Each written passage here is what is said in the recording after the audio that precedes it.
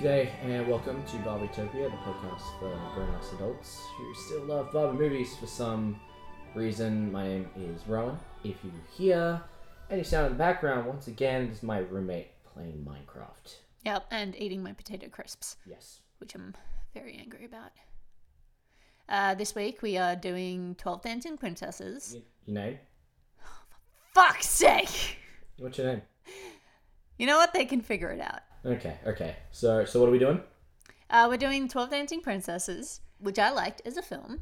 I think this film is so, comforting to watch. I don't know, it's just a very heartwarming film. There is actually, for a bit of context, the last time I think either of us watched this movie, it was the both of us and your roommate. Yeah. It was 2 a.m. All three of us were lying crossways on my bed because we couldn't be bothered getting out other mattresses. Yeah. And we watched that movie, and I was the only one awake by the end of the movie. Yeah. And I always remember really liking this movie, Yeah. and it held up to that. I enjoyed watching this, and there were no problems that irritated me. Yeah. It wasn't perfect, but it was very... Very, very good. It was very good. And I feel like this is a really good starter film. It's more of one of the ones that takes itself a bit more seriously. Yeah.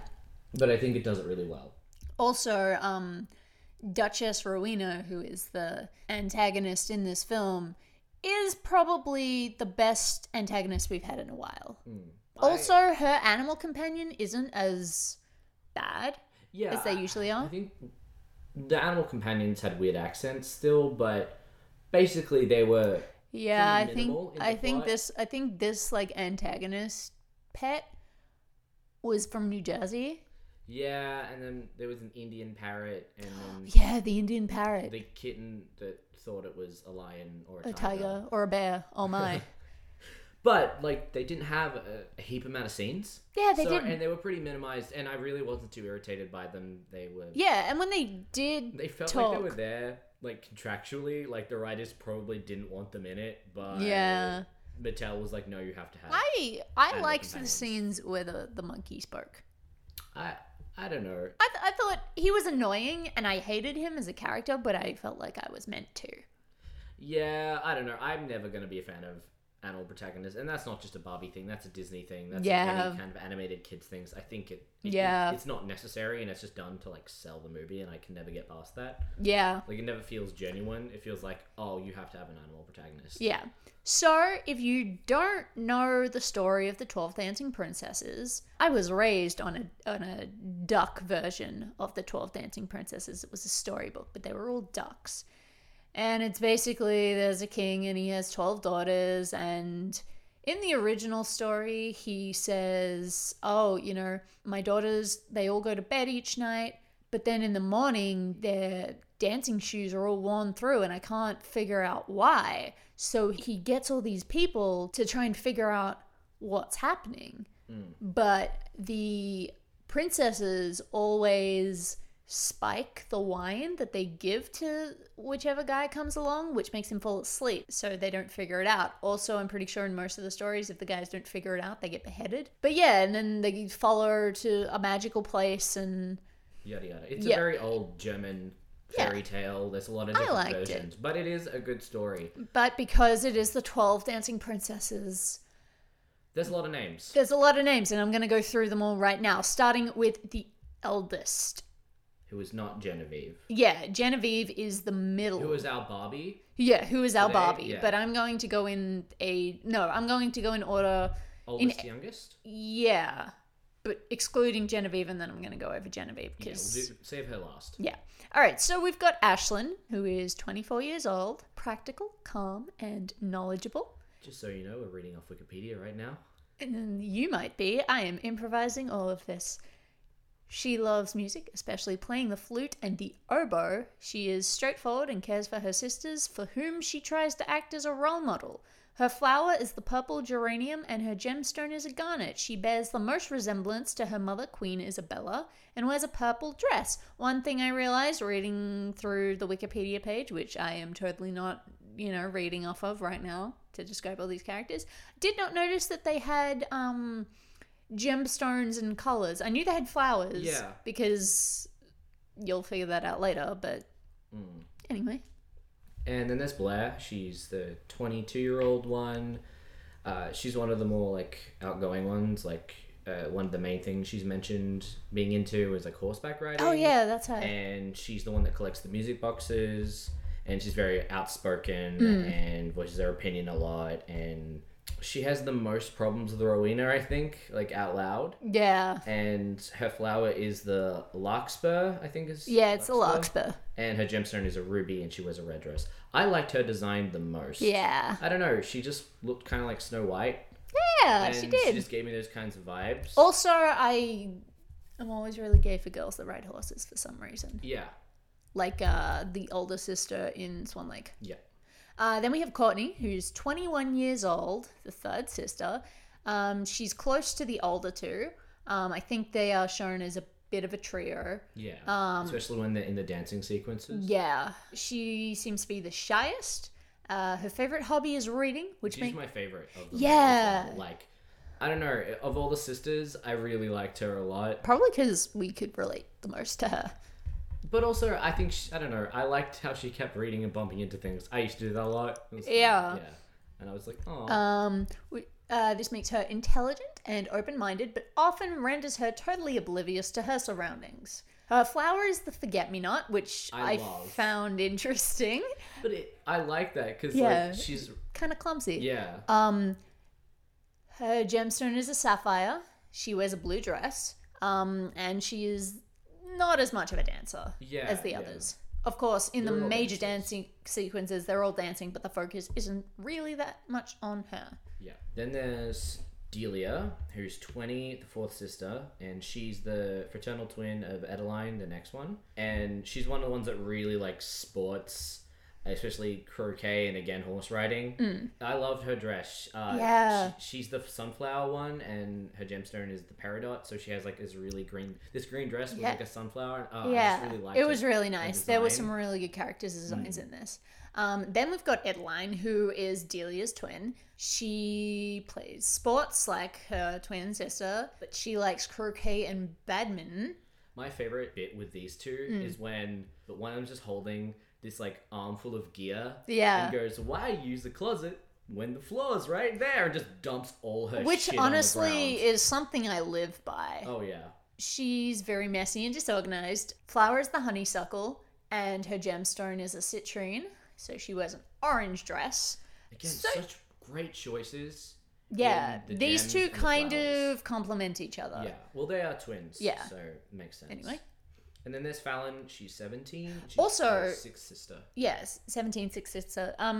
There were some really good names in this. Oh yeah. Like especially the next couple had some really good names. And this one, she loves animals and plays the harp and is a romantic. Yeah. I think she's like the really sweet one. Yeah. And she's like into hearts, lace, and writing stories. Yeah. Her flower is the camellia. Is that right? Yeah, camellia. And her gemstone is a pearl. She wears a pink dress. And after this is then Genevieve. She's 16. She's in the middle. Yeah. Then we go to... When we go to the 13-year-old, whose name is Hadley, she's also a twin. Yeah. Her twin sister is Isla. Hadley likes to walk on stilts, as does Isla, I think. Yeah. Her flower is the narcissus. Her gemstone is a topaz, and her color is turquoise. And then Isla is... twin, and she's like an acrobat, and again they always walk on stilts. It's great. I think the first time we see them they are walking on stilts, and then I think they at the end as well. Yeah, and then I think they trip over Adeline and Delia's croquet stuff. Yeah, and Isla's flower is the lily of the valley, and her gemstone is an emerald. But she wears a light violet dress. Yeah, then we've got the triplets. Yeah. Who kind of pissed me off, but that's fine. I just didn't like Lacey, but alright. Yeah, the other two were fine. The other two were fine and kind of unnecessary, but Lacey. I think it's just Lacey. With 12 of them, they did a really good job of making each of them... They got 9 out of 12. Yeah, but like, they did such a good job. Actually, no, I would say 8 out of 12 because Genevieve is just Barbie, but whatever. No, but like... having all of their personalities and skills and talents come across and having them all not be the same is Yeah, actually that's pretty kind good. of amazing. That's pretty good. Okay, so then we've got the first of the triplets, which is Kathleen, who's 5. Janessa, actually. I missed that. Janessa, the leader of the triplets. Oh yeah, she loves bugs and she loves collecting bugs. There is a bit where one of her caterpillars escapes. Yeah, well she's like, oh no, the Frederick escaped, and everyone, because they all share a room. Is Frederick a spider? It's like, is he a spider? Is this a scorpion? She's like, no, he's a caterpillar. And they're like, oh, thank God. Yeah, she's bossy, but she has good intentions. Her flower is the jonquil, which is my favorite flower ever. Really? Yeah. Which is another name for a daffodil. Yeah. Her gemstone is an aquamarine, and she wears a light blue dress. She was my favorite of the triplets. I liked that she had a collection of bugs at the end of her bed. Yeah. So then we have Kathleen, who's also 5, and she's another of like the messy ones. Like Adelina, she's into art and painting, and she's more down to earth, I guess. She balances the triplets. Her flower is the daisy, and her gemstone is pink diamond, and so she wears a light pink and yellow dress. See, I didn't think she had much character to her. Yeah, less than the other 2 triplets, yeah. Then there's Lacey, who I hate. I didn't like her either. With a passion. I get it. She's 5 years old, but she just causes so many problems all the time. Lacey is the youngest of the triplets, and therefore the youngest of all of them. She's very close to Genevieve. She's very timid, which I get. Clumsy. Yeah, she's very clumsy. Frequently needs help for the simplest things. She loves her sisters and her father, and she kind of wonders about where she belongs in such a large family, which is simple. She's the youngest. Flower is a white lily, and gemstone is an amethyst, so she wears a purple dress. So those are like the other 11, and then we've got Genevieve, who's the middle. So Genevieve is 16, and she's the 7th sister. She's the protagonist, so she's like the Barbie. She's Barbie. Actually, when we get into it, she's the last one that you see, yeah, which I really liked. Which is funny because she's late. To everything. All the time, to everything. Yeah. Which I really liked. Yeah. She's into chess, and in her family, she's the one that loves dancing the most. She also has like kind of a thing, like before the movie starts, with like the cobbler, who has a named Derek, which is such a bad name. Yeah. Her flower is the pink rose, and the gemstone is a pink opal, and she has like a dark pink and white dress. Yeah. And she had a pretty good design, I think. Yeah, she's like known. She's like the dancer, I guess. Like they all dance and they all sing. But she is the dancer. She's the most into it. Yeah. Then there are other characters, which I guess we should get into. Just so you know who we're talking about. But we'll go in less detail. We'll go over them in less detail. So there's Derek, who's the cobbler, and he's like over all the time. Because they wear out their shoes pretty quickly. Yeah.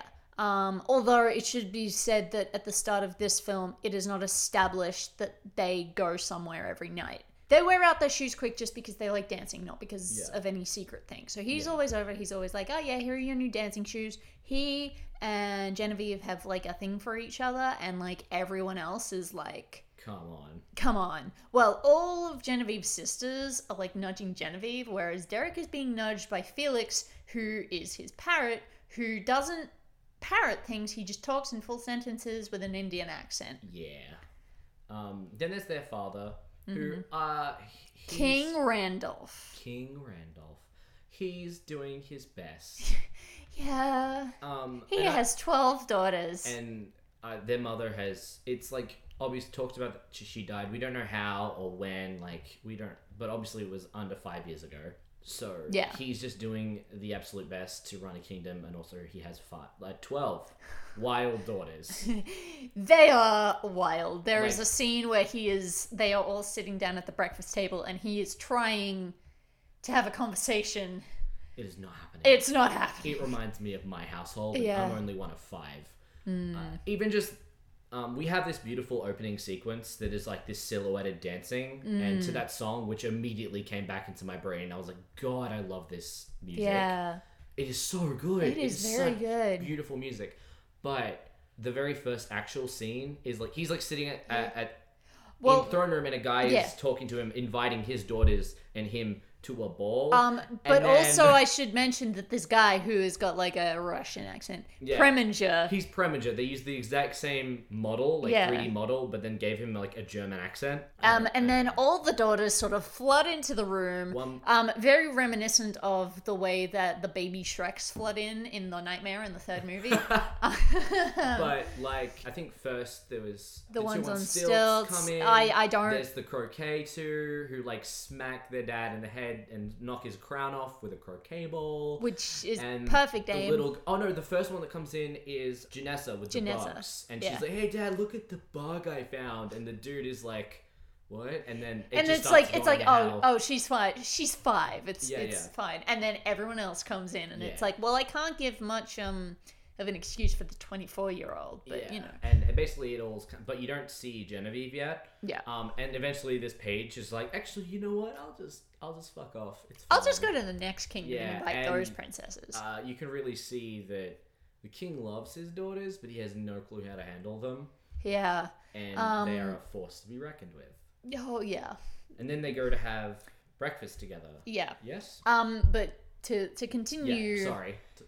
Introducing all these characters, we have the main antagonist, which we previously mentioned, which is Duchess Rowena, which is the king's cousin. Yeah. And we'll get to it later, but she is interesting. Yeah. She also has a footman called Desmond. Of course he's called Desmond. He's very large. And he's in love with her. And very dumb, and he's in love with her. She also has a monkey called Brutus. Which is so funny. When you think of the etymology of the name. Yeah. And then there's Genevieve's pet kitten named Twyla, which I really like as a name. It's just a cool name. I don't. Really? Because it brings back so many bad memories of My Little Pony. Bad memories? Bad memories of just all the things I've seen. Do you know how many people... I'm sorry. I literally thought you meant My Little Pony, like a pony I once had as a child. The actual show was that went completely over my head. I was like, I thought you loved horses. I do. What do you mean? I've never heard of this. I've never had a horse as a child. I've never had I think that I would have known that by now. I've never had a pony called Twyla. However, the show My Little Pony. Is there a character named Twyla? There's Twilight Sparkle. Which I just associate. Yeah. I avoid that show. Yeah. Do you know how many people I know who actually like My Little Pony? A lot. Too many. Not a lot, but any is too many. A lot. And then, of course, I mean, she's not in it, but she's a figure that's discussed a lot, which is Queen Isabella, their mother. Mm-hmm. Mr. Fabian, but we'll get to him. He's not that important at the moment. So after the first scene, we've got all... they're all at the dinner table, the breakfast. It's a table lunch, whatever. At which they're having breakfast. They're having food, and I'm pretty sure that's when Genevieve comes in. Yeah, because they're all there, and and then she kind of comes in late. Yeah, and it's this moment where they're all kind of sitting down, and it pans up, and you see her, and it's like, oh, it's the Barbie model. Yeah, 3D model. Yeah, and it's and you hear the voice. Yeah. Yeah. And so he's trying to say stuff, trying to bring up the topic that they're all kind of unladylike. Yeah. And it's becoming a rumor in the kingdom that everyone thinks they're wild and rambunctious. Which they are. Which is true, yes. But this is all being talked over. Yeah, and then he finally gets their attention. Yeah. I think. Yeah, he does. And he starts talking, and then this all of a sudden goes out the window once again when some page comes in and he's like, the Royal Cobbler is here, and there's just a stampede. And they all just jump up once again, like that nightmare in Shrek 3. And the king is like, what are you doing? They're just shoes. And I don't remember, but I think it might be the older twins who they turn around and they look so offended and they gasp and they're like, just shoes? And it's like, okay. It's like, okay, I get it, you're a girl. Yeah. And then, so they all rush off and the king just looks... The king just sits exhausted there and with the cat who's... Eating Genevieve's soup, which is an interesting thing to have for breakfast, but all right. And then we cut to outside. Yeah. Where Derek comes along. He's handing out little ballet shoes. Yeah, giving them all shoes and stuff. The parrot's there. The parrot says stuff. Yeah. The parrot's embarrassing. He's also trying to say, like, oh, he's just repeating stuff he's heard. Like, he's trying to cover up the fact that his parrot actually speaks. Yeah. Which I find very interesting. Because there's something going on there. The setup of animal companions in this film is similar to Princess and the Pauper, where animals can talk to each other and understand humans. Humans can't understand the animals. Yeah. Though, except for the parrot, because he's a parrot, and they think that means he can just communicate like another person, when, you know, that's not how actual parrots work. Yeah. Although I think they know this because, again, Derek keeps trying to say, like, oh no, he's just repeating things he's heard. He can't actually speak, but he can clearly actually speak. Yeah. So, I want Derek's backstory ASAP. Where did he find Felix? Well, apparently in India. Yeah. What was he doing in India, huh? Why was he... Cobbling. Cobbling. But, then he's, like, trying to, you know, sort of get a bit close. Flirting. He's trying Genevieve, to. He's trying. But also, like, she's so into him, so obviously into him. But, like, they're both awkward. Yeah. Like, and then her sisters are like, hey, can you, like, I think it's the 13-year-olds who are like, hey, can you tighten our shoes for us? And he's like, yeah. And for some reason, they lead him, like, several yards away to tighten their shoes. It's not really important other than to introduce him as a character. And to introduce the fact they all like dancing. Yeah, he's a bland... And there is a small dancing break at this point. Yeah. Where they're all trying out their new shoes. Which is fair. But it's because he pulls out his flute and starts... Oh, yeah. Well, no, music. Felix pulls out his flute. And then they're like, oh, you play the flute? And he's like... Yeah. Yeah. And they're like, play something, we'll dance. It's like, it's nice. It's nice. Yeah, they have nice dancing in this. But essentially, that's just kind of introduce things. The real plot starts right after. Yeah. When we see Duchess Rowena show up. Yeah. Now, essentially why she's here is the king has summoned her, his cousin, because he feels like he doesn't know what to do, and he's saying, all right, can you take charge of their education and upbringing and teach them how to be real ladies and ladylike, so they will be invited to balls and get married. A lot of his daughters are in the midst of puberty or about to start puberty. Well, they're 24. Or they're not married yet? Yeah. Exactly. We sound very conservative. But, like, for the time period... Yeah, at the time period, you might as well be an old lady then. Yeah, right? It's actually pretty shocking to not have a 24-year-old be married. Yeah. Yeah. And the 23-year-old, and the 22-year-old, and even the 17-year-old. Yeah. To be honest, like... Yeah. And the fact... And I can kind of understand it, like... You know, they don't want to promote teen brides. It's interesting to me, because whenever...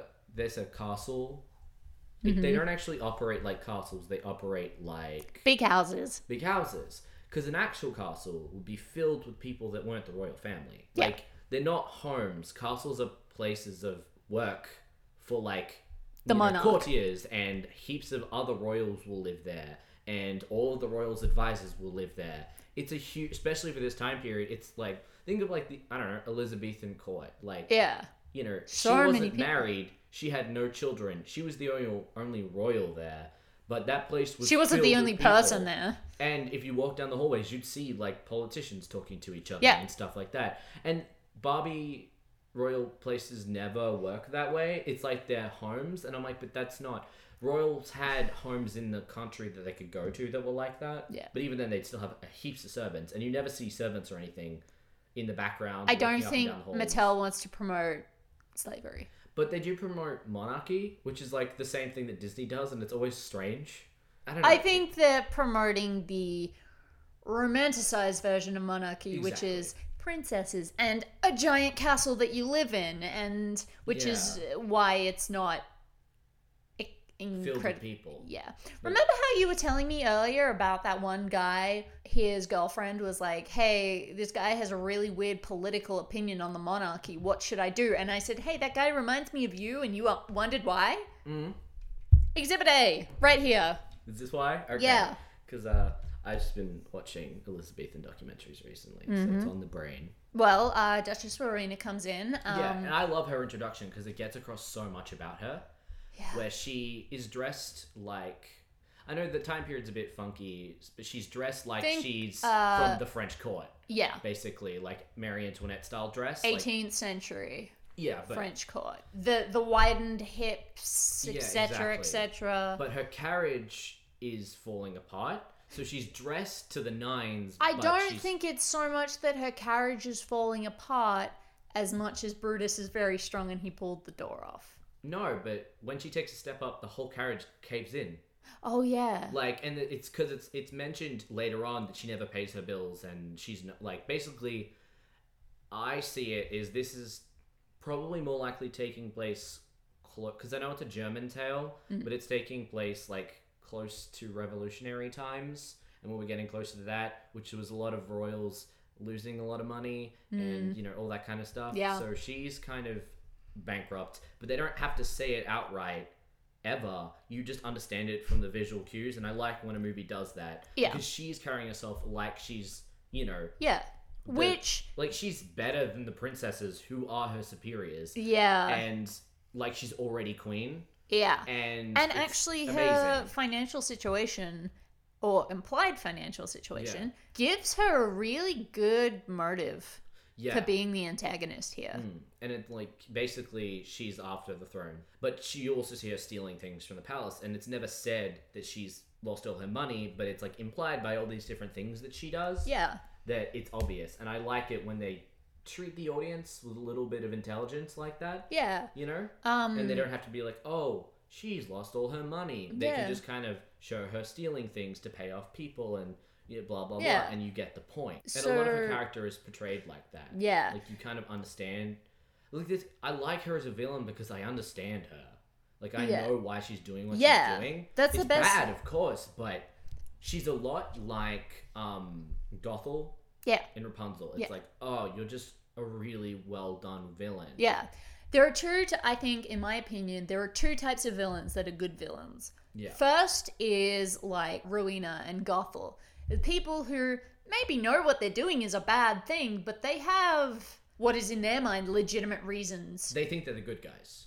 Yeah, well, no, they don't necessarily think they're the good guys. They just are doing what they need to do, or what they think they need to do to get by. Then there's the second type, which is the people who think they are the good guys, and that that's true. I think what the protagonists are the bad guys. Gothel and Rowena remind me of people that have taken slow steps into moral decay. Yeah. And so they've slowly excused themselves time and time after again until, like, now they're this person that's excusing really bad things. Like, I don't think for a second what people are doing... Rowena thinks she's a bad person, though. It's kind of like what people are doing with Donald Trump. Yeah. Slow steps into accepting the reality of different choices. Yeah, first you're like, oh, he speaks the truth, and, you know, he says what's on everyone else's mind. It's like he's just being honest, he's transparent, and, you know, we know what he's actually doing. And then eventually it's like, oh, he just fired 2 FBI directors who were investigating Russian collusion, and here we are. Yeah, and that's like, the thing about it is, like, he would have been impeached within a month in, like, the 1950s or the 1970s. He would have been impeached in a month if he weren't white. Yeah. But let's go back to 18th century Germany. What's amazing, though, is the line where her monkey comes out of the carriage and is causing mischief. And one of the footmen is like, is that a monkey? And she's like, well, don't tell me the king doesn't have his own monkey. And the guy's like, no. She's like, well, they're quite popular this year. And I just love her as someone that is so concerned. Like, it's constantly around how concerned she is with polite society.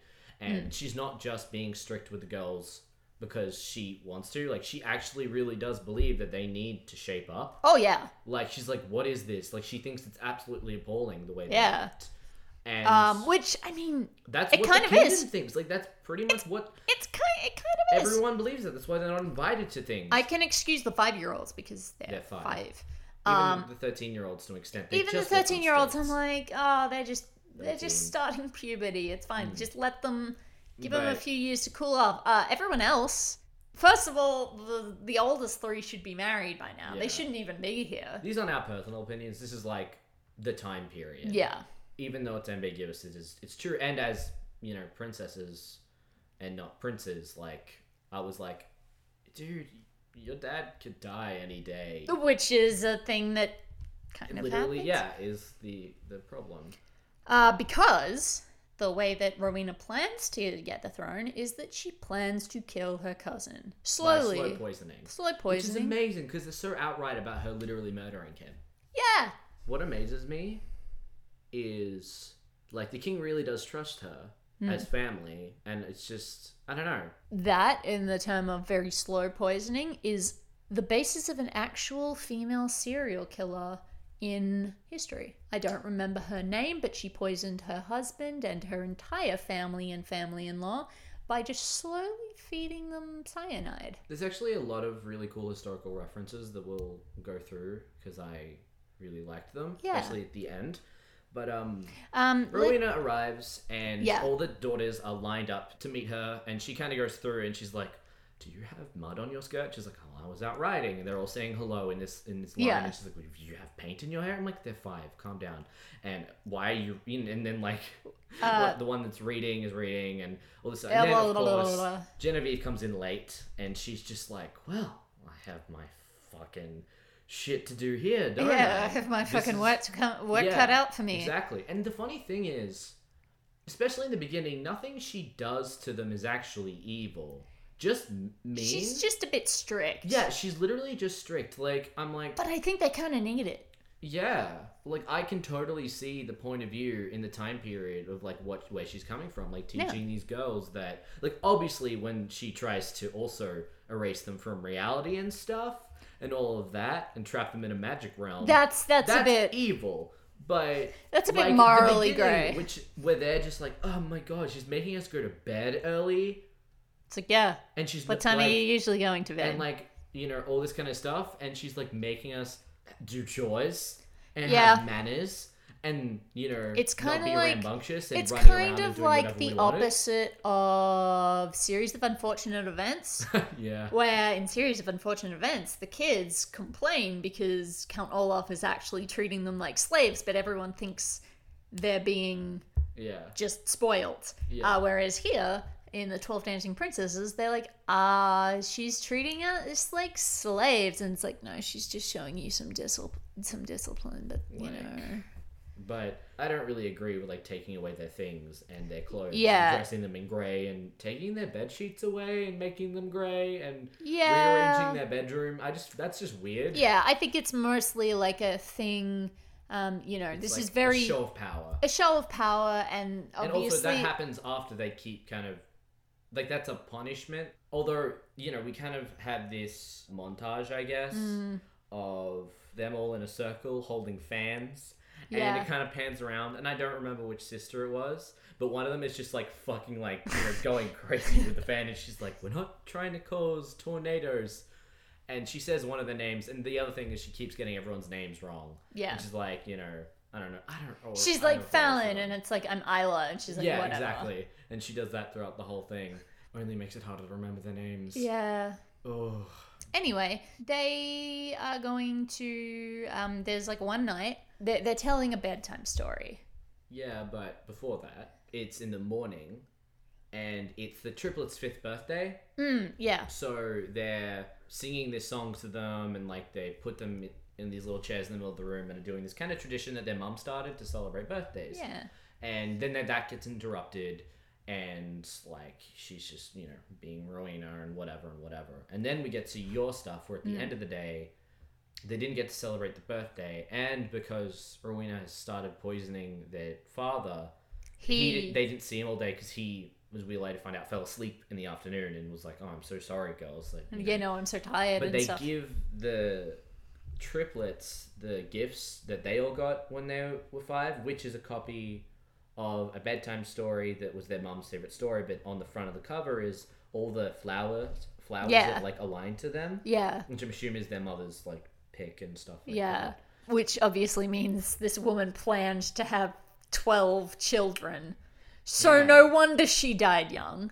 I mean, we don't know how she died. Well, yeah, obviously she didn't die in childbirth But, yeah, because the 5-year-olds sort of, well, it's stated that they were, at least a couple of years old when she was still around. There's one point where Genevieve is like, oh, you probably don't remember, but so I'm assuming it was actually pretty recent. Like, maybe she died a year. You should go, because they're not bereft, but yeah, they still have but very, still, very strong. She memories of had her. 12 children. Yeah. She birthed 12 Two children. sets of twins, one set of triplets. But, I mean, to be fair, my dad has one aunt that had 15 children and another aunt that had 18. Yeah. What's shocking is they're not Irish. I was going to say it's probably because they're Irish Catholic, but... Only the Irish are allowed to have that many children. And then, so... the triplets are kind of feeling kind of down. So at bedtime, Genevieve is like, oh, we'll tell you the story of... We'll read it to you. We'll read you the story. And it's just a story about, like, this magical place that this girl danced on these special stones in a special order. And 3 times on the last 3 times on the last one. And then this portal opened up into this magical world where she could dance all night, and there were flowers made of gold and stuff like that. In the original story, it was like flowers made of gold, twigs made of silver, and leaves made of bronze. Yeah. And the guy brings them all back as proof that he's been there. Yeah. And it's like, oh, she danced all night and she kept going back, but after the third night, it vanished. Disappeared. The thing about this that's really interesting, because the story doesn't ever confirm it, whether the mum is the girl in this story who did all this stuff. Yeah. Or if the mum wrote the story and created the magic. Yeah. Like, was their mum a witch? Was she burned? Is that how she died? Like, this is the thing, though. Like, did she discover this? Because the stones all align to their birth. Like, she's one person. Like, I like the idea that the girl in the story is her, and then she wrote down her story. But also, I feel like so much is that why she decided to have 12 children? Yeah, no, but so much of that's the thing, right? You can't really decide that. So and you can't decide their personalities and the flat, so much of it is kind of like, did she write this and then create the stones and like have this, say, wing built for them and create this magical world, or discover this magical world and like give it to them? Because at the same time, it doesn't need all 12 of them. Like, it's only Genevieve that activates this in the first place. So really, it could have been any of them that did it, and she could have only had one kid. Yeah, I wasn't sure about that, because I think like years ago when I first watched it, I guess I just assumed that them getting the book unlocked it or something. Because even when I watched this, I'm like, but like, doesn't that mean that? Because I thought that when the last girls got the book, that unlocked this. Because otherwise, anytime they stepped on that one stone, it should have started singing. Or is it like about intention, and do they have to dance on it? Because even then, I feel like at some point maybe you've danced and stepped on that stone. Maybe. Or is it about like intention? Or that's why I thought maybe it had to have been unlocked. That's why they haven't stepped on this one part in the middle of the room before. Because, it's just kind of odd. Or danced on it. So in the middle of the floor in their room, there is this beautiful mosaic, which is a sort of set in stone, a flower for each princess, and it's all their corresponding flowers, and it's the same flower on the front of the book and stuff like that. And Lacey essentially trips over, and she's very clumsy. And drops her book, and it slides and is like right next to the flower that's hers. Yeah. And Genevieve's like, oh shit, look, these match. Everyone grab your books. And then they all start to look at them, and they're like, wait, what is this? And which I'm surprised none of them have ever noticed. Because, the oldest has had 19 years with this book to figure that out. But, through some trial and error and different combinations, they eventually unlock this cool port. Genevieve, she's like, I have to dance on the stone from oldest to youngest. And then spin 3 times on the last. Yeah.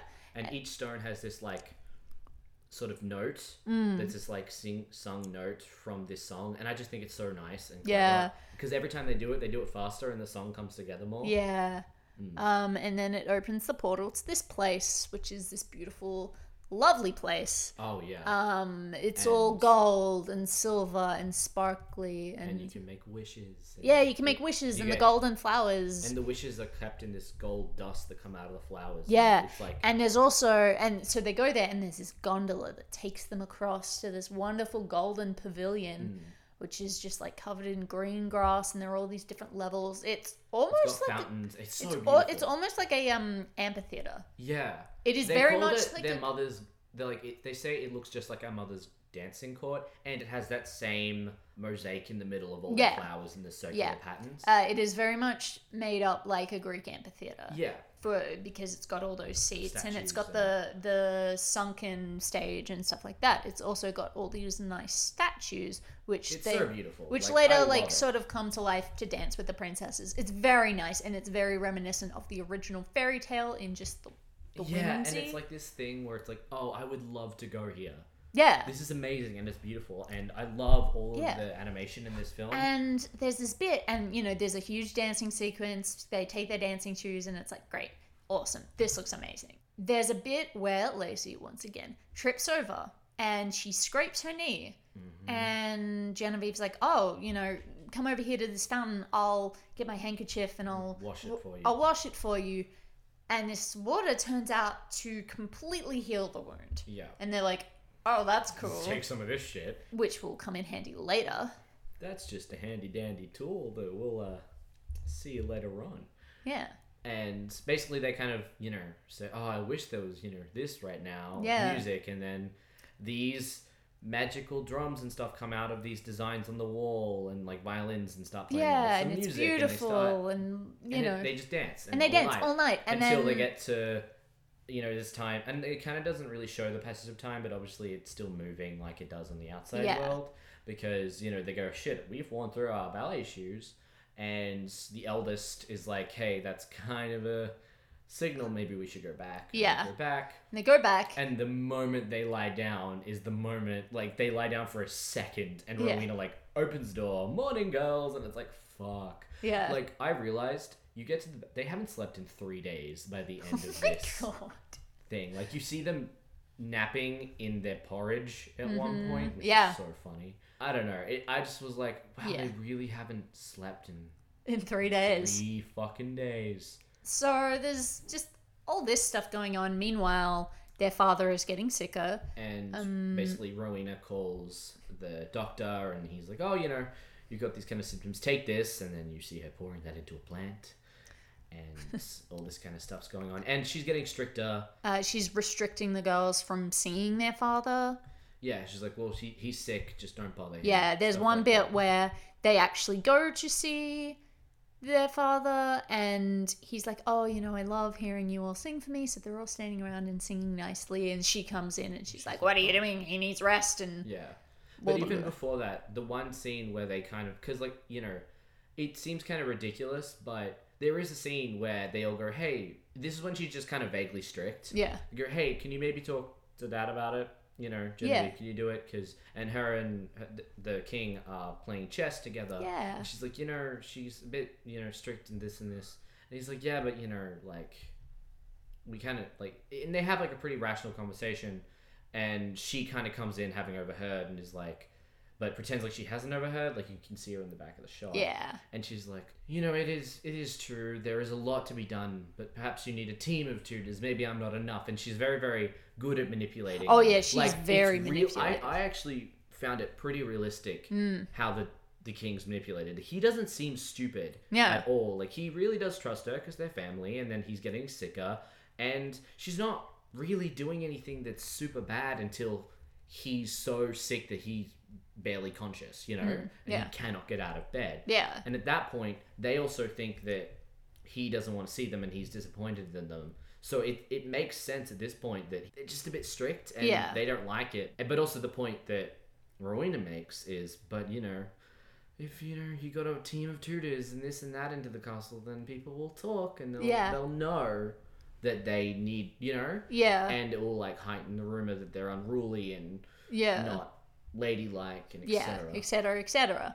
At some point, we see Brutus the monkey sneaking around. This was after their first night, so yeah, sneaking around the princess's bedroom and breaking their stuff and throwing their books and stuff. And I think Twyla like tries to intervene, and she's like trying to be ferocious, and he's, you know, making fun of her, and she's like, I come from a long line of tigers from India. A lot of these animals are from India, apparently. That's Mattel trying to be multicultural, I think. But Brutus, he just makes fun of her. Yeah. Which, honestly, so would I. Basically, this cat is otherkin. But Brutus does find the worn out. Yeah, he does find the worn out shoes, and he takes them to Rowena, and she sees that they're worn out, and she's like, oh, they've been dancing. Dancing means princes, and princes mean I don't inherit the kingdom. Yeah. And then she also noticed that there's gold dust on these shoes. Yeah. So she lines them up and demands to know what is happening, and they tell her the truth. To be fair, it was the 5-year-old, so they go, oh, we went through the magic portal. And everyone else is like, no, and stop. She's like, okay, liars. And it's so funny because like the little kids are just telling her the truth, and she's like, oh, and I guess the trees are made of gold, and it's like, well, not all of them. It's like, and then she's like, you're mocking me. It's like, don't. And I mean, to be fair, it does sound like they're mocking her. Yeah. But lying, she punishes them by having to do chores, which is basically what my parents did, and most parents do. So my parents didn't do that. Really? Yeah. Well, but like, you know, you do something wrong. Yeah, you do something an extra wrong. chore or something. You know, that's, that's something pretty. Like that. That's not evil. Yeah. Like, that's pretty standard. I wouldn't say that she's evil for them to making them rake the leaves in the garden. You know? Yeah, it's like, okay, this is servants' jobs, but you guys do need to learn some discipline. And I can understand her perspective. Yeah. Also, which makes her a better villain. Yeah. There just don't seem to be any servants around here because Mattel doesn't know how a royal court works. And I think they just don't want to render a bunch of them. Which is honestly fair. So valid. I wouldn't want to render all those people either. But, so for the second night, she posts Desmond outside to keep watch, and he's super in love with her, so he actually does and makes sure they don't leave. And they don't leave through the door. No, they don't. So they leave through the magic portal in their floor, and they go back, and they dance all night, and they wear out their shoes. I'm forgetting, do they order the new shoes after the first one or after the second one? Basically, there is a point where she looks out the window and she sees Rowena meeting some strange man and trading something, and then she gets distracted and looks back, and they're gone. Yeah. So there's a point where the cobbler comes back, and I'm just going to use those kinds of names because it makes more sense. We know his name's Derek, but the cobbler, if you don't know, a cobbler is a dude who makes shoes, just in case. If you haven't figured that out by context. Yeah. So he's coming back, and he's like, hey, did you not like them? And she's like, no. We loved them, but we wore them out. And he's like, this is covered in gold dust. And he's like, and they're like, you know what? Don't worry about it. Yeah. Don't worry about it. But he's giving them new shoes. They're floating a little bit. And at some point, Genevieve does ask him, hey, do you know this guy? And he goes, no, but she's like, well, can you find out and like keep it on the down low? Rowena's kind of shifty, and we don't trust her. Yeah, and he's like, okay, cool. So yeah, flash forward to what we're talking about. They've gone back to dance for the, second night. Yeah. And I mean, what else happened when they were dancing? Nothing really. It's just like a nice dance. Nothing really. Animation. While they are doing that, Derek, the cobbler, has gone to find this man. And he has found this man. He's kind of following in his little carriage. On a horse and stuff. And the guy kind of sees him approaching and tries to run. So he clips his carriage and then chases him down and questions him. This is when the guy, he's like, oh, I almost didn't do a deal with her, but, she traded me raw silver. And he grabs the cup and he's like, oh, to Isabella. Yeah, it's this is Queen Isabel on it. Yeah. He's like, all right, what do I got to trade you for this? He just kind of looks at the parrot, but he ends up trading the horse. Yeah. And the parrot's like, thank fucking God. Yeah. But basically the information they get is that she's super broke. Mm-hmm. And that she's buying poison from him because he's an apothecary. Yeah. Although they don't know it's poison yet, but he's still like, why is she dealing with an apothecary? Yeah. And if you don't know that, an apothecary is someone that deals in herbs, so it can be medicinal, but it also can be deadly poisons and witchcraft stuff. Yeah. Which is great. We all know that every pharmacist also is a witch. Of course. Yeah. Of course. So basically, he rushes back to the castle. The princesses come back again the next morning. They are very tired. They have not slept. Yeah, this is my favorite bit where one of the girls is like asleep in her porridge. So again, she interrogates them. They refuse to. She gives them more chores. Yeah. Etc. But they do see their dad. There is like, and he apologizes for not, getting to celebrate their birthday. But he's now in bed and he's very weak and tired. He's very sick. Mm-hmm. Oh yeah, because Derek does come back on the third night. He makes his way back on the second night, but he does not have his horse. Yes. He has to walk all the way back to the kingdom. Yes. Pulling his carriage by hand. With a very annoying bird. Oh god, I don't know why he has that bird. Yeah, I don't know. Anyway, so it takes some time to get back, yeah. Yeah. Punishments have kind of been upped. Yeah. In the middle of the day, I think, they decide to go to this kingdom again. And Rowena, because it's like the middle of the day or something, she comes in and she finds them all missing. Yeah. No idea and what the thing is, she locked them in this time. Like, she has no clue what's happened. And so she's like, well, clearly they've run away. Yeah, well, they've run away, and she goes and is basically like, well... And basically what's happened is she kind of goes and talks to the king, and he's so sick at this point. And I know we've kind of got this out of order, but we always do. Yeah.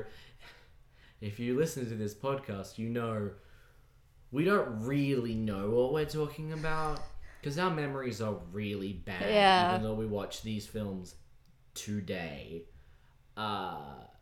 He says, hey, I just can't do my kingly duties right now. Could you be...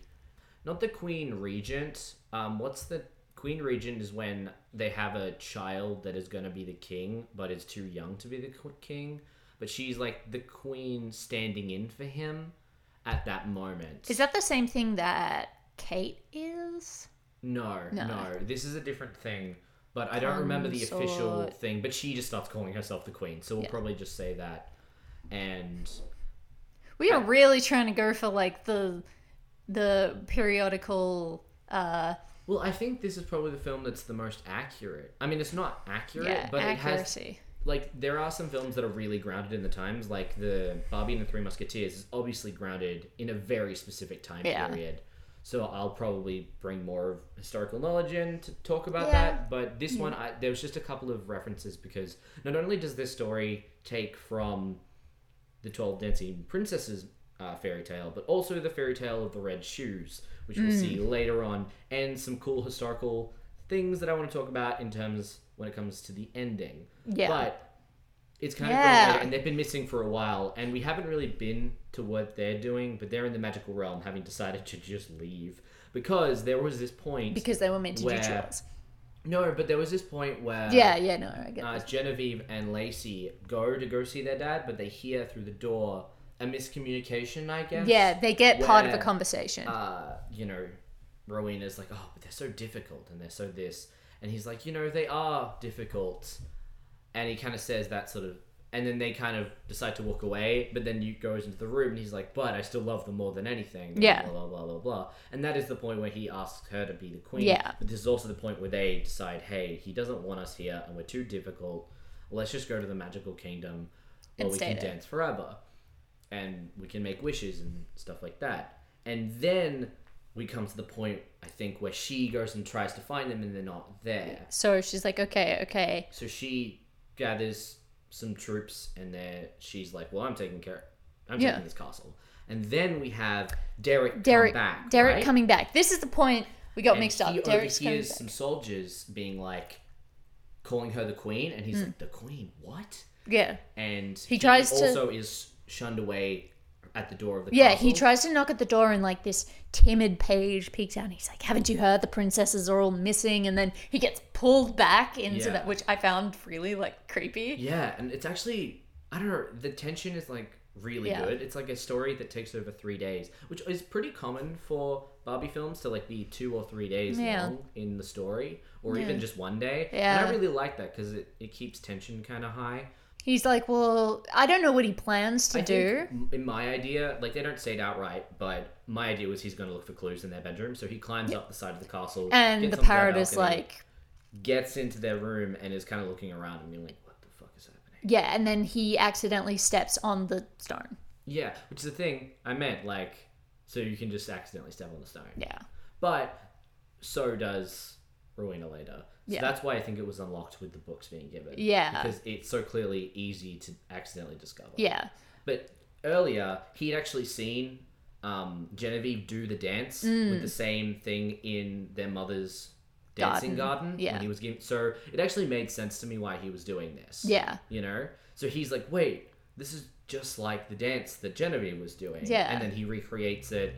And he gets to the place. Into the magical kingdom, which I didn't remember happening, and was like, "Oh, that's so cool." Yeah, and then he like shows up, and everyone's like, "Oh, what's happening?" And he tells them what's going on. He's like, "Well, Rowena is stealing like your mother's silver. Your father is very sick. She's queen now." Yeah, and Derek, the cobbler, is seen entering this thing by Brutus. Yeah. Yes, Brutus. He gets Rowena and brings her in, and he's trying to communicate. And she's like, what the fuck are you doing? Yeah. Because he's just jumping on different stones. Trying to like, show her something. And then she accidentally steps on and it starts glowing and singing. And she's like, oh, okay. And then because she's like, oh, that's where they've gone. Yeah. And she's like, okay.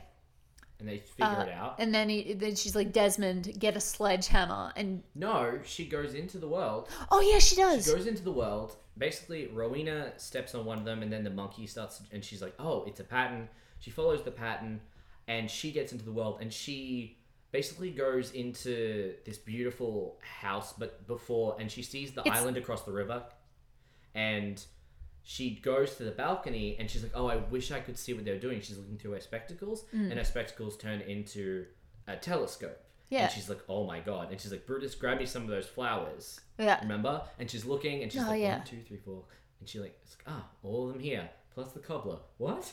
Yeah. And she takes the flowers, and then she goes upstairs, and I didn't remember this, but... Yeah, then she leaves, and she's like, okay, Desmond, get a sledgehammer, and he breaks it. But you don't see it in that, like, the way the film does it is you go to see the girls, and they're talking, like, and they've been convinced to leave, and they're like, cool, let's leave. And then things start to disappear. Yeah. And everything's solid, and then it cuts out, and you just see them sledgehammering it. Yeah. And I'm like, oh shit, I forgot this part. Yeah. And it's actually really metal. Yeah. And they're just sledgehammering one by one, and as the stones are destroyed, like buildings and stuff are getting removed. Basically, like the gondola and stuff like that. So they're trying to leave, but they can't because eventually the house that they come in and they arrive in also disappears, and all the stones are sledgehammered away. Then I think we see Rowena going to talk to the king. Yes. And I forget what she talks to him about. I think she tells him that they're run away. Yeah. At this point. Yeah. And, all this sort of stuff. And he is so sick, and she feeds him more of the tea she's been feeding him the whole time. He's like, oh, I'm, so lightheaded. And then she says something that I think it's like, oh, you'll be missed, cousin, but not by me. And then he goes, what? And then he also just passes out. Yeah. And he drops the cup on the ground, and it's dramatic, and it's like, oh shit. Movie. Oh shit. I just love it. Yeah, it was really good. Everything in this film is so well paced and well done in the way that Fairytopia just wasn't. Yeah, like this is the kind of really good pacing, really strong beginning, just straight into everything that I really, really love in this kind of new era of Barbie films. Yeah, we're getting into the Barbie Renaissance. Yeah, I think we go back to the girls, and they're like, okay, well, what are we gonna do? So, basically, I think it's Genevieve trying to figure out, like, maybe if I do this. What if we do the pattern that's right here in the middle of the gut? But she tries, and it doesn't work. And she's like, and then Derek is like, well, let me try. Yeah. And I don't know what he thought, but he tries, doesn't work. But then they go to try at the same time, and they step on the first stone together, and it's like, oh, wait. We have to dance together. So they dance together, and they're sort of floating, and then everyone else starts dancing. As they step higher. Yeah. And it reminds me of flancing, actually. Yeah. Which is not fun, but this is way better. And then all the other girls start to dance after them, and they're like dance flying into the sky. And then it cuts away to something. It might be Rowena again, I don't know. And when you cut back to them, it doesn't really show you how this magic works. But they start dancing down into their mother's courtyard at the castle. And then they have to break into the castle. Yeah, and this may be my favorite part of the film. Oh yeah, because this is the bit where there's a lot of steps to this plan, which I really liked, and it uses all of the girls' skills. Yeah, it uses their skills. But hang on, the horse riding girl, the horse riding girl. Well, basically, they overhear some guards talking about how they've been told to, like, if they see the princesses, because she's planned for this. She's like, no, there's there might be a way to get back. He's like, we'll take them to the dungeons, take them to the dungeons for abandoning the king in his time of need. Yeah. And then Blair, the other guy, the other guy is like, oh, what about the king? And he's like, oh, he won't last the night and stuff like that. And they're like, oh my god. So Blair is sent to give word to the other kingdom, right? But this is the bit where you've got one of them who, like, I think it might be the oldest, who grabs the attention of a guard who is on horseback.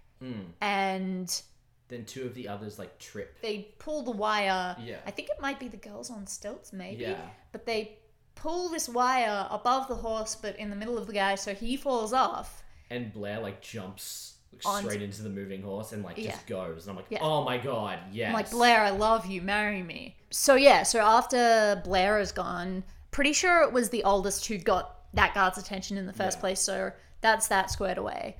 Then we've got the two with the croquet mallets. Yes. The sporty ones. Yeah, so they've got their croquet mallets, and they're just like, they're basically playing golf here. But they smack them in the head. Yeah. And they trip down, like, these two soldiers trip down the stairs. God, I love Heathers. But then two soldiers see that and start chasing them. What was funny about this moment was they drop their croquet mallets and run. And I was like, if they catch you, though, croquet mallets would be really good to just smack them up the head with. Yeah. But, so they're all running off, but then they lose them and see the 13-year-olds who are on top of this fence. On a wall, like a stone wall. It looks like they're on the wall. And so they're being chased along the wall, but then they get to a hedge. They get to a hedge, and they're on top of a hedge, and then the guards try and step on the hedge, and they fall through, and then you realize they're on stilts. Yeah. And it's really, really good. Yeah. And I'm like, why is this their really specific skill? Yeah, but come back to the door. also I realized that that wouldn't have worked from their perspective because they're running along the wall. From our perspective, it looks like they're on the wall. From the I still like it, though. Yeah. Now all the guards are clear. Some of the older girls, including Genevieve. And then I think Derek as well. Yes. They go inside to find their father. They leave the 5-year-olds behind because they're, like, hiding behind a bush, kind of watching them go in. Because they're 5 and they can't really do anything, which is fine. But then Lacey realizes, oh, I have this bottle. I need to give it to Genevieve. So she runs after her. But basically, there's a bit of time between that. Because as the older ones run in, they run into Desmond. And, they kind of clock him and they lock him in this room. And they actually get into seeing the father. So they get in there and he's passed out, right? Yeah. And Rowena's in there. Yeah. And she takes out one of the wishing petals. Yeah. Wishes for the armor that's just armor on the walls to come to life and protect her. It's to say, armor, I wish for you to protect the queen. Yeah. It was her. Interesting. I thought this moment would have been the moment where they would have gone against her. No, I thought the way she phrases was protect your queen. And I thought what they would do was denounce her as queen. However, what actually happens is they just fight it, and, like, Genevieve smacks one of the things with a chair, and, like, Derek grabs a hot poker, and they, like, swap their weapon. It's really, really cool. But they just destroy the armor because it's just armor. And then Desmond breaks out of where he's locked up and runs into Lacey and grabs her and brings her into the room, and it's really dramatic, and it just reminds me a lot of the ending of Rapunzel, which I love so much as well. Yeah. But then you've got, Rowena being like, aha, so, ball's in my court now. Yeah. Stop what you're doing, and, she won't get hurt. So I think they back off a bit. And then this is my favorite part. She grabs her flower, points it at Genevieve, and she says, I wish you would dance forever. And Genevieve pulls out a fan. The fan. And fans the gold towards her. Which is such bullshit, but, But it's such a great callback. Yeah. And the gold flakes land on her, and she starts dancing. And then Desmond, who's in love with her, grabs her, and it gets on him, and then they're stuck dancing. And this is what I wanted to talk about. So, this is a reference to two things. Another fairy tale called The Red Shoes, which is about a girl who is not connected to God enough and loves dancing and is too materialistic, and she has these beautiful red shoes that she is just too obsessed with, and so she kind of gets cursed to dance in them forever until she's atoned for her sins. And I like that, but also there's actually a real historical disease called the Dancing Plague. Yeah, the Dancing Plague of 1518. It happened a few times, but the main one, which occurred in Strasbourg, they would dance for days and days and days and days. Until they literally dropped dead. Yeah, I think it was a month that this happened. Yeah, no, this was a month that this happened. But it's occurred a few times. Yeah, some of them affected, collapsed, and died of heart attack, stroke, and exhaustion. Mm-hmm. And the thing about it is there's so many records. It's hundreds of doctors and physicians worth of records, and we don't know why. And there's a lot of these weird things throughout history. Yeah. And I just like the reference to that. I just like that. And I kind of also... I see it on the same level as spontaneous human combustion, which I think is a bullshit thing. I think people have just caught fire and there's been really no evidence left over to explain how they caught fire. So it's this person just exploded. But I put them on the same level in the sense that there are these things that are unexplained that have happened multiple times throughout history. And it seems like it could be a medical thing, but we also don't know. Yeah. But essentially Rowena and Desmond dance their way out of the castle and up the road, and it's just this really good shot of them dancing across a bridge, and there's the moon in the background. And then Brutus chasing after them. Yeah. It's a very Shakespearean exit. Yeah, I really liked it. It was such a... She got what she deserved. But also, it was an ironic punishment, which Barbie endings are actually pretty known for. Yeah. Especially the original 4 that were more serious in their tone. This one definitely leans harder in that direction. And reminds me a lot of, Princess and the Pauper and Rapunzel and those kinds of era, but has the beautiful animation of the new era. It just makes me think of Exit Stage Right, pursued by a bear. Yep, exactly. Except this time it's a monkey. And then they go to their father, who is unconscious. And Lacey maybe pulls dead. out a little vial that she has and pours it into his mouth, and he wakes up. And he's like, "Oh, girls, Rowena, she's..." And they're like, "It's okay." And it's like, "It's okay, we took care of it, it's fine." Yeah. So it kind of cuts forward in time, and we have this kind of carriage, and you see it's just a huge carriage of rows of them, and they're all in this carriage. Oh, yeah. And then you go to the back, and there's Genevieve in a white wedding dress. Yeah. And it's funny because I'm generally not a fan of weddings, but I actually thought this one was kind of sweet. Yeah. Mainly because the romance in this didn't bother me because it's so established that they've liked each other for a long time. Yeah. Know each other well before it started. It's, again, like The Princess and the Pauper, where it's like, oh, you guys have known each other and have this rapport. Mm-hmm. And the reason I like it also is because when she's kind of walking down the aisle, she kind of has her dad on her arm and stuff. She's like, yeah, I'm finally on time for something. And I was like, that's such a good tie-up to that motif that's been going on through this whole film. It's just a really sweet tie-up, and I thought it actually was a nice ending. Yeah. This is a really heartwarming film. Yeah, and that sort of ties into the original tale of the 12 Dancing Princesses because... the cobbler, Derek, he obviously ties into the man. I forget what, his profession was. He might have been a cobbler in, the books in the original story, who finds out where they went every night. And in return for this, the king allows him to marry one of his daughters. Yeah. In the stories that I've read, it's either he marries the oldest, he marries the youngest, or he marries the very middle one. This time it's the middle one. Yeah, because... he can't marry the youngest. She's 5. The oldest would never, ever be promised to someone that's a commoner. Yeah. But I feel with... The middle one is... This kind of moral of the story is also like, hey, your mom knew what she was doing. And... Yeah. You know, she raised you in a way to, like, let you guys be yourselves. Yeah, be yourself. There's a lot of stuff. And everything went wrong. Yeah. And I just love the father in this because he doesn't ever... Like, he's not a villain. He's just... And he tries. At the end... He's like, yeah, it wasn't the best call for you as a parent, and I am acknowledging that. Yeah.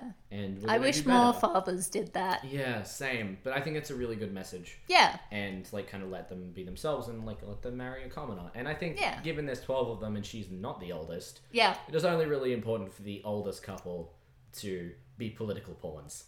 Yes. So now, let's get into ratings. I feel like this is going to rate a lot higher than the last couple. I am very pleased with this film. So, how do you feel about the music? The music, I want to give it, you know what, a 7.5 because while I did really love it, it didn't stand out to me as much as everything else. I'm giving it a 9 because the music in, like, this is some of my favorite Barbie music. Fair enough. I know, it wasn't, you know, I know it's, like, older music than the film, but... It was very good. When I started playing it, and when we just got to the beginning credits part, which are beautiful, by the way, you should just watch them for their animation. My brain was just like sent back on this huge nostalgia trip. Of, I love this music. So I'm giving it a 9. Yeah. Okay, actually, you know what? I'm going back on going to my original 8. All right. Skill is dance. Skill is dance, but also I think it's the general variety of all of their skills. Yeah, and yes, we have this dance thing, which is really Genevieve's skill, but the way they convey, you know, being into horseback riding, being into croquet and bugs and reading. Honestly, I was so into it. I'm giving it a 10. Yeah, I'm giving it a 10 as well. Like, oh my god, to convey the interests, personalities, and skills of 12 characters. Yeah. Have them not only demonstrate the skills early on in their introduction throughout the whole story, and then have them come into play in the end as useful skills to have to, like, reclaim the castle and save their father. Oh my god, it's a 10. Of course it is. Animation. Animation? It was nothing insanely special, but I think that the storyboarding, the dance animation definitely, and just the general scenery, especially of this magical place and the amphitheater and stuff, was really beautiful. Yeah, I'm giving mine an 8.5. I'm giving mine an 8. Because I can't stop thinking about how this was between Mermaidia and Magic of the Rainbow and how much better it is than both of them. They put all their budget into this film. Oh yeah, you can tell. And then we've got narrative. I couldn't find a plot hole, and that's all I ever look for. Yeah, I'm giving it a 9. I'm giving it a 10. Yeah. I'm not going to give it a 9.5. I'll go 9.5. Okay. Because, yeah, I really couldn't find issue with it. Yeah. Like, it was... The thing about this film is it's just fun to watch, and it's enjoyable, and it's not even in a, like, oh, let's watch this with my friends because it's cringy. It's actually just really lovely to watch. Yeah. It's a beautiful film. Yeah. And, alright, what do you think about Barbie? Genevieve herself. She definitely wasn't the strongest character there. But I don't know. This is how I feel about her. She has actual flaws. And they're demonstrated. And that's actually really big for Mattel to do. Yeah. But also, like, she is different from other Barbies. She, again, is reminiscent of some earlier Barbies. But I feel like often they talk about, in other Barbie films, they go, oh, she's whatever the Barbie character is. She's kind and caring and empathetic. But I feel like they actually demonstrated these times. Yeah. Like, sometimes it's like, oh, she's so kind. I'm like, but when is she kind in the story? You know? Yeah. But in this one, she actually demonstrates the traits that Barbie's famous for. And that's what I really appreciate. Oh, thank you for actually doing the thing that you say she is. Yeah. But she never actually shows. But this time she fucking shows it over and over again how caring she is towards her family. I find this one a bit hard to rate because she's not super special and she's your very stereotypical Barbie, but in a way that's comforting and not how they usually do it, which is, again... It's hard to place. 8.5. I'm going to give her a 7. And last but not least, just enjoyability. 10. 9.5. I think both of our enjoyabilities have just been demonstrated over this whole thing, but also generally the rating of this. It's just, I can't stress, like, this is a film that you can, like, if you're feeling shitty or sad, just, like, make tea and, like, curl up and watch this film. It is really nice to watch. It's very nice to watch. There's sometimes where I'm like, oh, I like this Barbie film, but there'll be something that grates on me. Yeah. Like, you know, oh, maybe it's just the voice of, you know, like, this certain animal companion. Yeah. Or maybe it's this one glaring plot hole that I can't get over. Or this background character, or this or that. Yeah. I'm a really picky person when it comes to films. When I watch this film, I'm like, no, actually, this is just well made. Yeah. And really light and fluffy. And it's good because it's, you know, as we've said, it's based on a very well-known story, and it has its own little Barbie spin on it, but not so much that it deviates from the original story like Nutcracker did. Yeah, and actually has a lot of homages to the original story in the actual little bedtime story that they read. Yeah. I really a lot of homages to, like, just a lot of things in general, like the dancing plague and the red shoes and other little historical things that I just appreciate. Yeah. Because it shows that they're writing it not just for a child audience, but for an older audience, like the parents that are going to be forced to watch this film. Yeah. And also treating the child audience with a manner of respect for their intelligence. Yeah, it's really clear that, you know, the cast and crew working on this, like, they really did enjoy working on this, and it definitely shows. But what are our point scores? Our point scores, well, for me, let me see. So I got a 54, and you have a lot of 0.5s. You got 55. Nice. Which, overall, that brings us to a score of 109. Oh, out of 120. That's pretty That's good. pretty good. But it's a pretty good film. Yeah. So what is your favorite moment? Yeah, we've talked about our favorite princesses. Mm-hmm. Favorite moment? I don't know. I feel like the first night that they're at the place is really good. I think that's going to be my favorite night just because I really liked how that place looked. Yeah. The thing about this film is there's so much really clever little things they put in. Like when she's reading and she bumps into one of her sisters, or when one of them's asleep in like their porridge. Yeah. But I think my favorite, I just can't get over how everything comes together at the end when they storm the castle. It's just so clever. That's definitely a close second for me. It just uses all their skills in a way that is such a great payoff for the viewer, and I just love that. And this has been such a refreshing thing to review. Magic we love Pegasus. Yeah, but it was just, I think we were still sort of reeling. And also there was just that one bit that really pissed me off. Yeah. That you just kept going at. But this is just such a nice film. Yeah. And it's so good after a lot of bad films. Or not bad, but frustrating ones. You can say bad. Yeah, but I didn't think they were... You thought they were bad, but they're still frustrating to talk about because they were disappointing. Yeah. This doesn't disappoint me. Even Pegasus disappointed me a little bit because it didn't hold up to my memory of it. Yeah. But this held up to my memory, and it's so nice when something does that. Yeah. I think Magic of the Rainbow was the only one I thought was bad. The others I was just like, okay, yeah... You could do better. Come on. You could do better. I'm tired. I did, out of those three, genuinely like Mermaidia the best. But, yeah. But, I don't know. It's just so nice when something really holds up after time. Yeah. And it gives me hope that some of the others will. Yeah. But I think we're going to go to bed now. So. Yeah. If you can hunt us down through Google on our social media, but you don't have to. It's cool. No, you have to. If you're on this episode, you're in deep. That's true. Find us on Twitter at BarbieTopiaPod, and Tumblr. Barbietopia podcast. No dashes. And that's all we're on so far. Good night. Because you're too lazy to make a Facebook page.